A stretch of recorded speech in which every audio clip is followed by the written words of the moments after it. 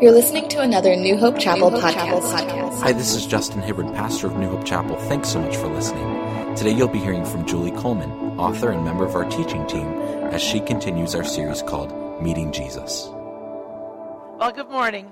My name is Julie Coleman. As Carl said, I'm a member of the teaching team here at New Hope Chapel. There are 6 of us. I also do speaking outside of our church, and I have an opportunity for women.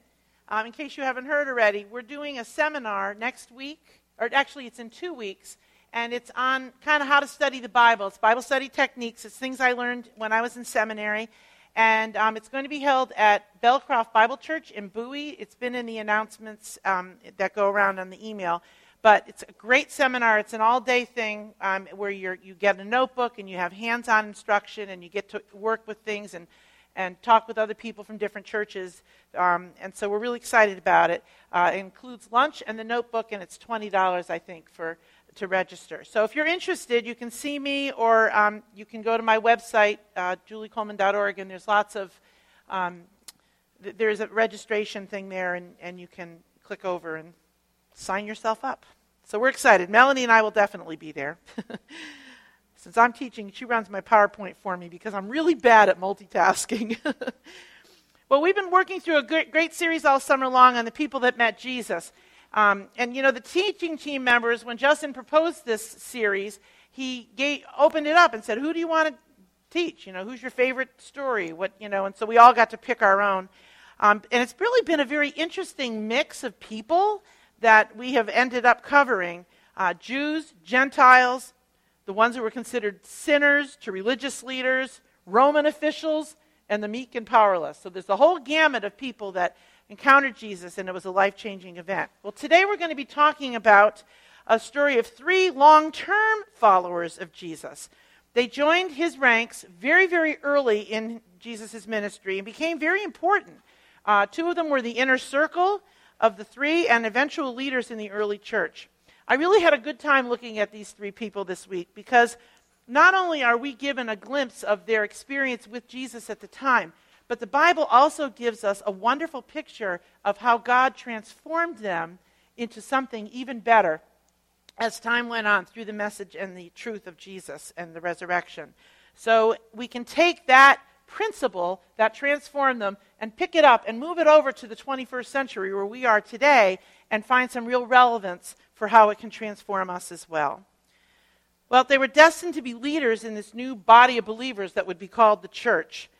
We've all had good, bad leaders in our lives, haven't we? I was a school teacher for 20 years. There were lots of principals I've served under. And I can tell you there are good principals and there are really bad principals. And I've served under both. My second teaching job I had was a lady who was very convinced that she had to make herself look good at all times in front of the boards, I guess for job security. So every decision she made, everything she told us to do was all about her and how she would look. And I'll tell you, that was really detrimental to the school because it was never about the kids and what they needed, and it certainly wasn't about the teachers and the support that they needed in order to be able to serve down in the trenches. But I've also had leaders, principals with real servant hearts. And they were all about the kids. And they were all about those children who would, what they needed in order to mature into people that we would be proud to have. Those are the kind of principles I always wanted to work for because it wasn't about them at all. It was all about their serving the school. And that's the kind of leader that's effective. Well, our story today is a story of 3 people who started out as that first kind of leader, the bad kind, looking for self-promotion, looking to get their significance from how they led. Instead, God transformed them, and I think partially through this incident that we're going to be looking at today, into that second kind of leader with a servant heart and ready to minister to people around them. So let's take a look. We're going to be looking at Matthew chapter 20. And it's verses 20 to 28. We'll have the words up here if you need them. I encourage you to open your Bibles if you have them, because it's great to be able to look at the context and re-look at these things as we flash on to the next screens. So we're looking at Matthew chapter 20. Oh, okay. Let's ask God to help us. Lord, we just ask your help this morning as we look at this passage. Help us to find, identify, understand the message that you have for us today in what occurred between these three people and Jesus Christ. Help us to understand the truth of what he said. Help us to understand the context of the kind of kingdom that you are intending to bring. And we just ask, God, that you would just be a presence. Your Holy Spirit would guide us. In Jesus' name we pray. Amen. Then the mother of the sons of Zebedee came to Jesus with her sons, bowing down and making a request of him. And he said to her, "What do you wish?" And she said to him, "Command that in your kingdom these two sons of mine may sit, one on your right hand and one on your left." But Jesus answered, "You do not know what you are asking. Are you able to drink the cup that I'm about to drink?" And they said to him, "We are able." He said to them, "My cup you shall drink. But to sit on my right and my left, that's not mine to give. But it's for those for whom it has been prepared by my Father."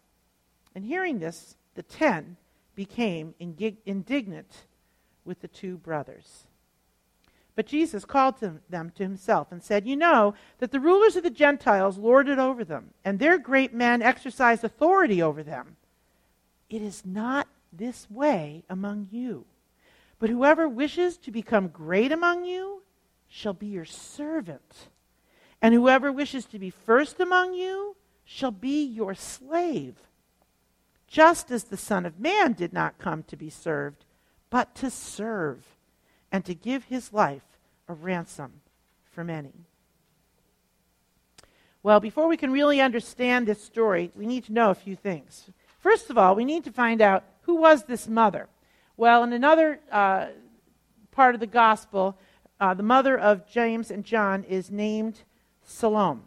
She was the wife of Zebedee, who was a very successful freshwater fisherman, and he labored on the Sea of Galilee. They lived in the town of Capernaum, which was about 20 miles away from Nazareth, which was Jesus' hometown.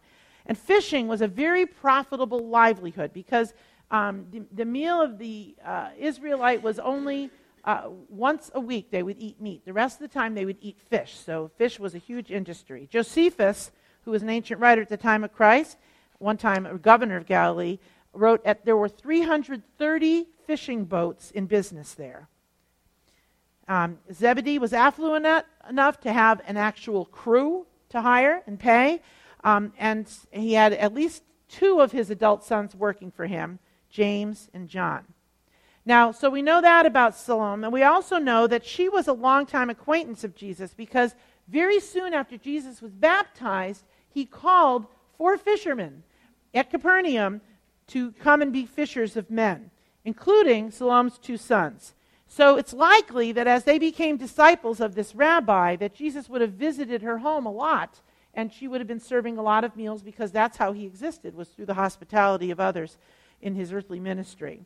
So she would have known him a very long time. And eventually, Luke 8 tells us that she actually became a disciple of Jesus Christ and traveled with him. Now, she was one of a group of women that Luke identifies, but it's really interesting because that's something that really departed from the norm. No rabbi would have been seen dead having women travel with him and be part of his entourage, but Luke very clearly tells us that Jesus did. So she was a disciple. And lastly, and probably one of the bigger things that she did in her life, she was the mother of James and John. Now, it's important to know that because James and John, her boys, and I have boys, I know what it is to be wanting to promote my boys. It seems pretty likely that request that she made of Jesus was actually not her request. It was something the boys had passed on to her, and I think that for several reasons. First of all, right in the chapter before, in Matthew 19, Jesus tells his disciples, all 12, that they would sit on 12 thrones judging the tribes of Israel. So now Salome, a chapter later, is asking him about where they're going to sit when they're judging. So obviously the boys have passed on that knowledge to her. And I can just imagine him saying, "Mom, Jesus likes you. Maybe you could just put a little word in. You know, yeah, we're all going to lead. Yeah. But who's going to sit on his right and his left? Don't you think it should be us?" And I think that Jesus knew exactly who that request was coming from, because you'll notice, or I hope you notice as we were reading that passage, that Jesus does not answer Salome. She makes the request, and he looks at them, the two men, and says, are you willing to take the cup that I'm going to take? Because that's what it's going to mean. He talks to them. He doesn't talk to her. So his response kind of shows exactly who was asking the question. And the other clue is when the other disciples heard about it, they were mad. But they weren't mad at Salome. They were mad at the two men, because they too knew exactly. Mark actually gives the same account, but in his account, he has the men doing the asking and not Salome. And I think that's because he knew darn well who was asking the question, and he skipped over any pretense of making it about the mother. So who were James and John then, the sons of Salome? Well, they were fishermen like their dad, and Jesus called them out of that livelihood to make an offer. I want to make you fishers of men. And so they followed Jesus Christ. But why would they be so bold as to ask a question like this about ruling on his right and his left? Well, we get some clues from Scripture. Jesus actually had nicknamed them the sons of thunder.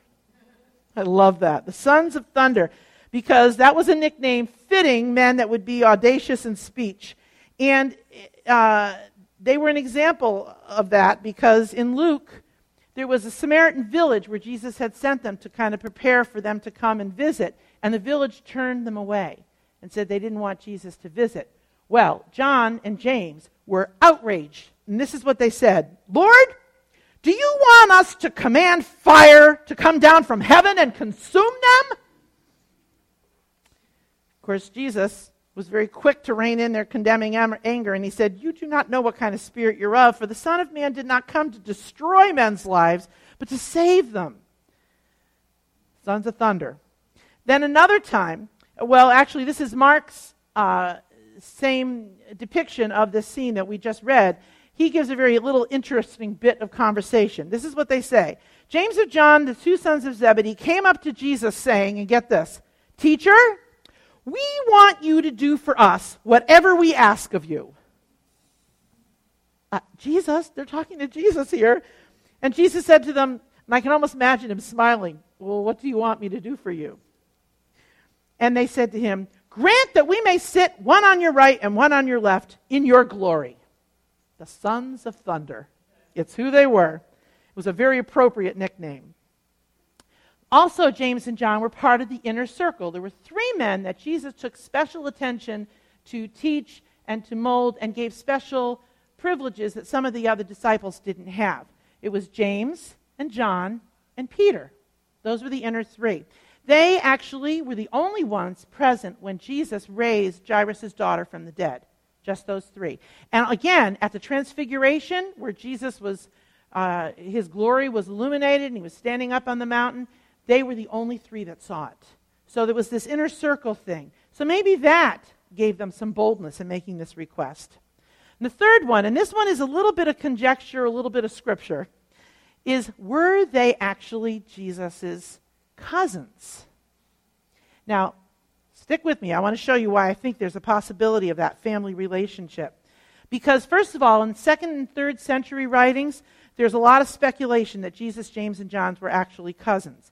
And that assumption comes from a comparison of 3 lists given in 3 of the Gospels of the women that were there witnessing the crucifixion of Christ. Okay, Matthew, he gives this list. He says, Mary Magdalene, Mary the mother of James and Joseph, and the mother of the sons of Zebedee, Salome, right? Mark gives the same list, or we think it is. Mary Magdalene, Mary the mother of James, the less, and Joseph, and Salome. And then the third list, his mother, Jesus' mother, and his mother's sister, Mary the wife of Clopas, and Mary Magdalene. So you see these lists. Well, let's pick this apart a little bit. First, in each list, we see Mary Magdalene. So we can cross her off there. Okay, the next we see Mary the mother of James and Joseph, who's still, and in Mark's depiction, Mary the mother of James the less and Joseph. And then Mary the wife of Clopas, we can, sort of assume, we may assume is the same as these other Marys that they're talking. And by the way, everybody seems to be named Mary around there. I read a statistic once, 50% of all women were named Mary at the time of Jesus. Talk about a popular name, okay? But then let's take a look at the last things that list has in common. The mother of the sons of Zebedee, Mark calls her Salome, but John names her as his mother's sister. Now, there's something we have to assume here. We have to assume that the writers are naming the exact same three women, and that may or may not be true. There may have been more women, so that may or may not be true. But second and third century writers assumed that this made them actual cousins. As a matter of fact, I even read somewhere when I was writing on the wedding of Cana that it was, that maybe Mary was actually a relative, and that's why she was helping with the wedding itself, and that maybe it was even John that was getting married. Lots of speculation. We don't know these things, but it's interesting. But if they were his cousins, it would explain that idea of being familiar enough to say something like, sit us at your right and your left. They're family members, and he was going to establish a kingdom. So it does make some sense. But again, conjecture. Don't go around quoting that. But I just thought it'd be interesting for you to look at. Well, where then did they go wrong? Where were the disciples totally misinformed, totally out to lunch when they made this request to Jesus? Well, I think we can look at several misunderstandings that they actually had. Because the nature of their request demonstrates that Jesus had come to establish a powerful earthly kingdom. And that conviction reflected actually the very common Jewish messianic thought at that time. They misunderstood the prophets. The Old Testament prophets themselves didn't really understand what the Messiah was going to be doing. You see, they had really kind of two faces of what the Messiah would be like. The first face was of this victorious leader who would bring them to political freedom, who would conquer their oppressors and make them a self-ruling state once more, and he would be able to unite the people, and that's an exciting picture of Jesus. But there was also other things that the prophets said about the Messiah. Things like how he would suffer, and how he would die, and how he would be beaten beyond recognition. He was pierced for our transgressions. He was crushed for our iniquities. The chastening of our well-being fell upon him, and by his scourging we are healed. Things like that. Well, so there were two kind of pictures of the Messiah. And by the way, Melanie said, Mom, make sure to tell them that you made this graphic. I said, I think they're going to be able to tell. But I didn't do that bad. Come on. But anyway, I know, I snow-capped them. I thought that was pretty good. But anyway, so you've got these two pictures of Christ. You've got this suffering servant and this ruling king. And from a distance, as the prophets were prophesying way hundreds of years into the future, they were only really seeing those two mountain peaks. Click. There it is. Okay. So they could see, and I used to work at a camp in New Hampshire, and in my early days, and there were beautiful mountains surrounding the lake. It was just a gorgeous setting. But you could not tell that there were a bunch of mountains. You could just see this, big green expanse of mountain in front of you until it would be really cloudy and foggy, and then the fog would separate between the mountains, and you go, oh my goodness, there's like 4 peaks between us and the lake. So just so amazing that you could see that once the fog was in place. I think that's what happened. I think the prophets took this suffering servant, this ruling king, and they had all these prophecies all mixed up together. Why? Because that's how they saw them. And it wasn't until later, after Jesus came and became the suffering servant, that they could actually see that there were actually two faces of Jesus that were being exposed. I have a friend. Her name is Eileen. We've been friends since 5th grade. She's one of my dearest, oldest friends in my life. She was pretty kooky. Actually, she is still pretty kooky. And she did a lot of very strange things as we were growing up. Made me laugh like nobody else. It's part of the reason why I love her so much. She does make me laugh. And so she would do very strange things.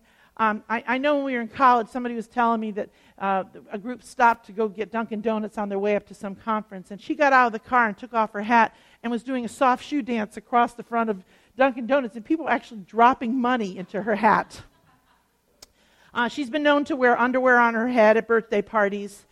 She used to send me the remains, not too gross, but scary enough that I opened my letters in college over the garbage can, of her science experiments. When she was taking science in college, we went to different schools. But anyway, she has a lot of strange things that she does, and it's fantastic. It's just part of who she is. We all love her. Well, she got engaged to this guy named Bruce. And Bruce is a pretty serious-minded guy and pretty intense. And she loved that about him because she's got a lot of depth spiritually. And so, that was the kind of part that they both connected on. And so they had this relationship, and they're getting ready for marriage. But she told me one day on the phone, she calls me Zine. She said, Zine, I've never really shown him, that other side of me. I said, well, Eileen, you better show him because you don't want that to happen after you're married. You got to warn him a little bit. So she's like, yeah, I know. I'm just trying to figure out how to do it. And so anyway, she called me a few weeks later and said, well, Zine, he knows. I said, so what happened? She said, well, we were coming out of church, and these two little boys came running up, and they had one of those little inchworms hanging by a string that they'd found down a tree. And they tried to scare Eileen with it, and they put it up close to her face, and she ate it. I said, how did Bruce react? She said, he wasn't happy. I said, Eileen, you couldn't have started with underwear on the head and worked your way up to eating worms? Two faces of Eileen. Well, there were two faces of Jesus Christ, too. And so the disciples, they wanted that second mountaintop. Not so interested in the first. And they didn't understand that the first was going to pave the way for the second. And so they just had a misunderstanding. Jesus said also their misunderstanding of sharing the cup, because they said, sure, we'll share your cup. Well, what did that even mean? Well, in ancient days, a king would customarily hand a cup to his guests at a royal banquet, and that act actually became known as a metaphor for the life and experience that God handed out to men. So the cup is like my life, the stuff that I'm going to experience. Psalm 23:5 uses it in that way. You prepare a table before me in the presence of my enemies. You have anointed my head with oil. My cup overflows. Well, it's that metaphor. Well, what was Jesus' cup that they were going to share? I don't think Jesus meant the glory part at the time. He might have. It might have been included in there. But one part they weren't thinking about was the suffering that he had already endured and was going to endure. He was rejected already by his hometown. His family thought he'd lost his mind. The religious establishment had totally rejected him. In fact, called his power from Satan himself. As he traveled from town to town, he didn't even have the most basic of comforts. He had to rely on the hospitality of others. He once said, the foxes have holes and the birds of air have nests, but the Son of Man has nowhere to lay his head. His disciples were frequently misinterpreting his words and his teachings, and this is in the future of this story, but they would fail him at his hour of most need when he was in the garden, hoping for their emotional and support. And on the night of his arrest, he was beaten beyond recognition. He was spat by the crowds of Jerusalem. Jesus' suffering went far beyond what he endured on the cross, taking on God's wrath. And to follow a suffering Messiah would mean walking in his footsteps and experiencing in some way what Jesus had experienced. Their commitment to him actually would, as Jesus said, they would share the cup. It would actually cost both James and John ultimately their lives. James would be murdered by Herod in his belief. I think we see that in Acts chapter 12. And John was relegated to solitary confinement on the island of Patmos and lived his days alone until he died. Jesus told his disciples at the Last Supper, I've given you a model to follow so that as I have done for you, you should do also. No slave is greater than his master, nor any messenger greater than the one who sent him. So in other words, in suffering for Jesus' name's sake, James and John would share the cup of Christ, but I don't think what he meant was what they were actually clamoring for. They assumed that all Israel would look to him and Rome would acknowledge him as king. And ironically, a Roman official did crown him, but it wasn't a royal crown. It was a crown of thorns. And he did put a royal robe on him, but it wasn't to give respect. It was so he could be mocked. And all Israel did look up to him, but it wasn't as he was on a throne. It was that he hung on a criminal's cross up on a hill. What the disciples would see at one point, until they understood, as a totally humiliating failure, would actually be the greatest victory of all. The standard of greatness in God's kingdom is not wielding power to one's own gain. The standard of greatness in God's kingdom is the cross of Jesus Christ. Okay, so what do we do with that story? Here we are now in the 21st century. It's something that we need to think about. How should this transform us as well? Now, remember, the disciples had already been promised positions of authority. Jesus had already told them in Matthew chapter 19 that they would be ruling with Jesus 12 thrones and judging Israel. Their dedication to Jesus was not going to go unrewarded. They already knew this, but they wanted more. It wasn't enough. They wanted the most privileged roles, the places of honor. They wanted to be seated at the right and left hand of Jesus, because fame and power is never enough. It will never satisfy. But that kind of self-promotion that they were trying to do, that's the way of the world. It's how we're all taught. We admire people like Donald Trump or maybe Mark Zuckerberg of this world, impressed by their wealth and their power. We're impressed that they're self-made men. We really like it when it's a rags to riches story. We love that. But God's kingdom is different. It's not how he runs things. It's not about promoting ourselves or our agenda. Josh was just talking this morning in Steve's Sunday school class that it's an upside-down kind of kingdom. And that's exactly the kind of kingdom that Jesus was bringing to the world. Now, I made a little chart here, and I want to compare what the world values as compared to what the kingdom of God values, because they're really quite opposite. The first is ambition. We love those self-made men, those people that were able to go from, nothing to great and powerful and rich and all of that. But in God's kingdom, it's all about dying to self. The opposite of that. In 2 Corinthians 4:11 it says, "For we who are alive are always being given over to death for Jesus' sake, so that his life may be revealed in our mortal bodies." Dying to self is the way of the kingdom. The world likes power and influence. But in God's kingdom, the opposite is true. It's humility. It's yielding to the Holy Spirit that's in us. Ephesians 5:18 says, "Do not get drunk with wine. Instead, be filled with the Spirit." That's the idea of don't be under the influence of this, be under the influence of the Spirit, right? And then again, James 4:12, "Humble yourself in the presence of the Lord, and he'll lift you up." It's humility. It's being under God's authority is what we value in the kingdom of God. The third thing in the world is self-promotion.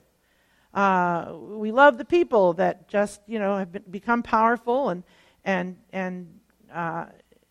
yield that power around. But instead, our value in the kingdom of God is to glorify God, not ourselves.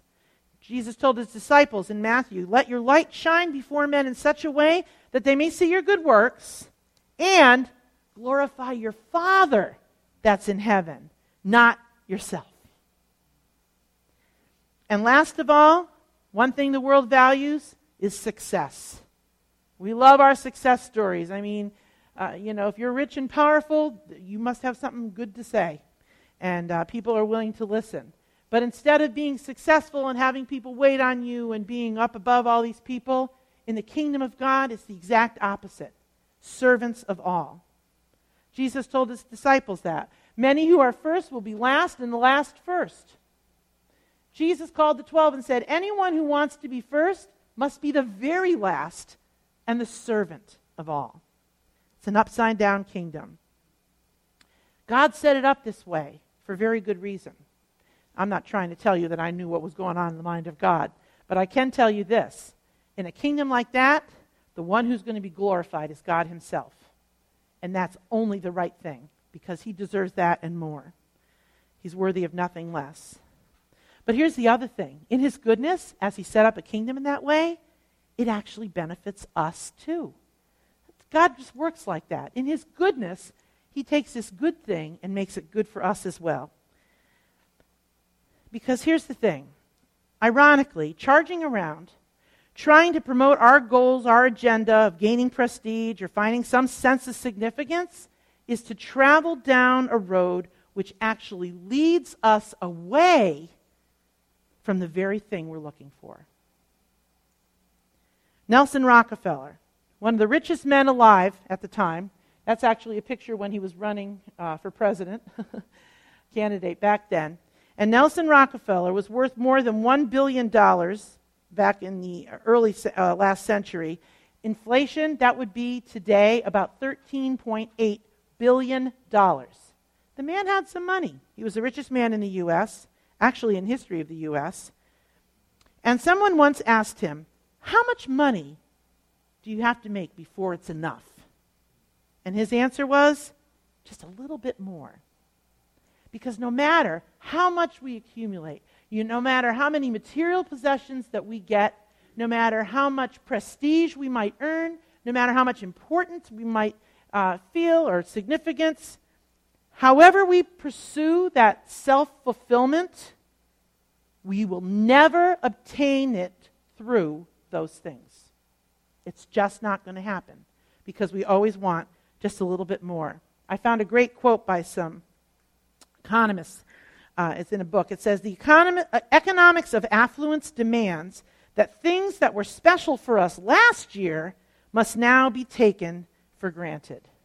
It's the law of diminishing returns. What we think will satisfy us, if I could just have this, if I could just publish a book, then I could relax. That didn't work out so well for me, because that's not where our significance can come from. Praise from others today will not be enough for tomorrow. I can tell you that right now. Material goods amassed will only bring a temporary relief from that quest for significance.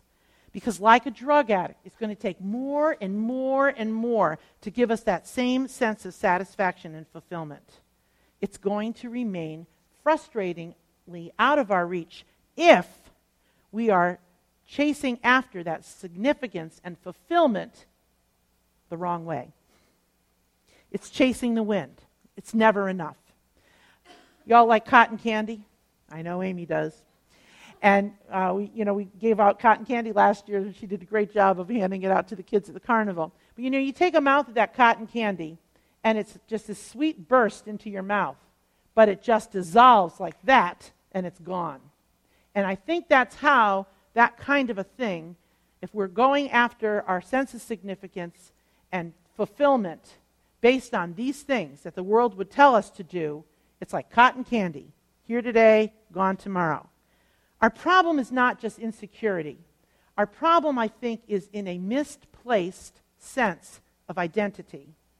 So what's the remedy? Well, it's simple. We need to understand our identity in Christ. We need a clear sense of who we are in Him, that we are significant to God. He knows the number of hairs on our head. He knows our thoughts before we think them. He's with us when we sit, when we rise. Psalm 139 is a wonderful example of all the ways that God knows us and loves us. We're significant to Him. He's not just redeemed us and given us salvation. He's adopted us as His children, a permanent relationship. And part of that adoption and the privilege is that we are co-heirs with Christ. And it's just an amazing thing. That's who we are in Christ. And because who we are, we have a clear sense of purpose in our life. Our response to his love and grace to us is just to glorify him in all that we do. We want him to get the glory because we get where it all comes from. And we also can have a self-confidence anchored in God, who's our provider. We can do all things through Christ who strengthens us. All of these enable us to stop chasing after the cotton candy that we've been doing, the status, and opt for the real thing. And when we get that real thing, true satisfaction comes. There's no greater joy than being used by him to help others come to a deeper knowledge of him. And there's no greater peace than when we're at the center of his will. Well, did John and James and Salome ever really get what Jesus had been saying? Yes. And I can tell you why I know that.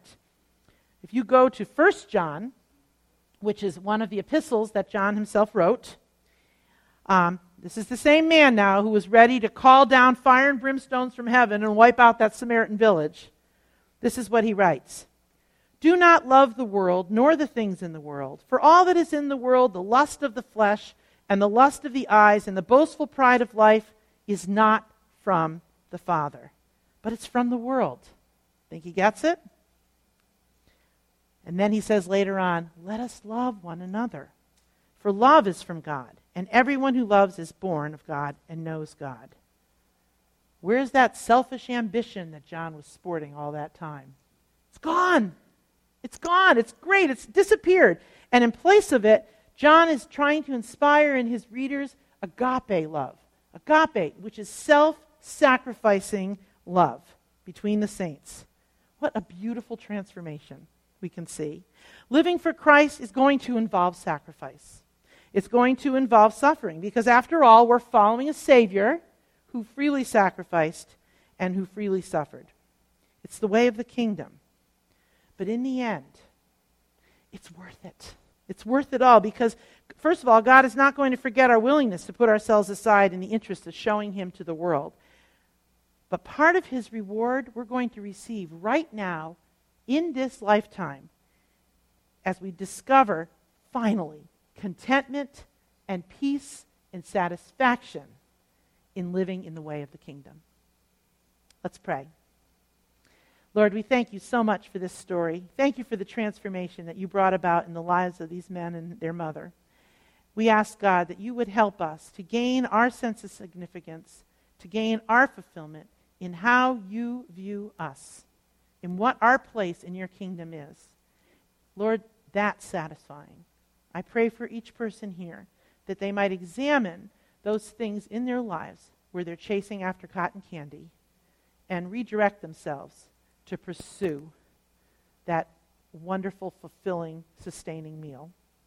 We just ask these things in Jesus' name. Amen.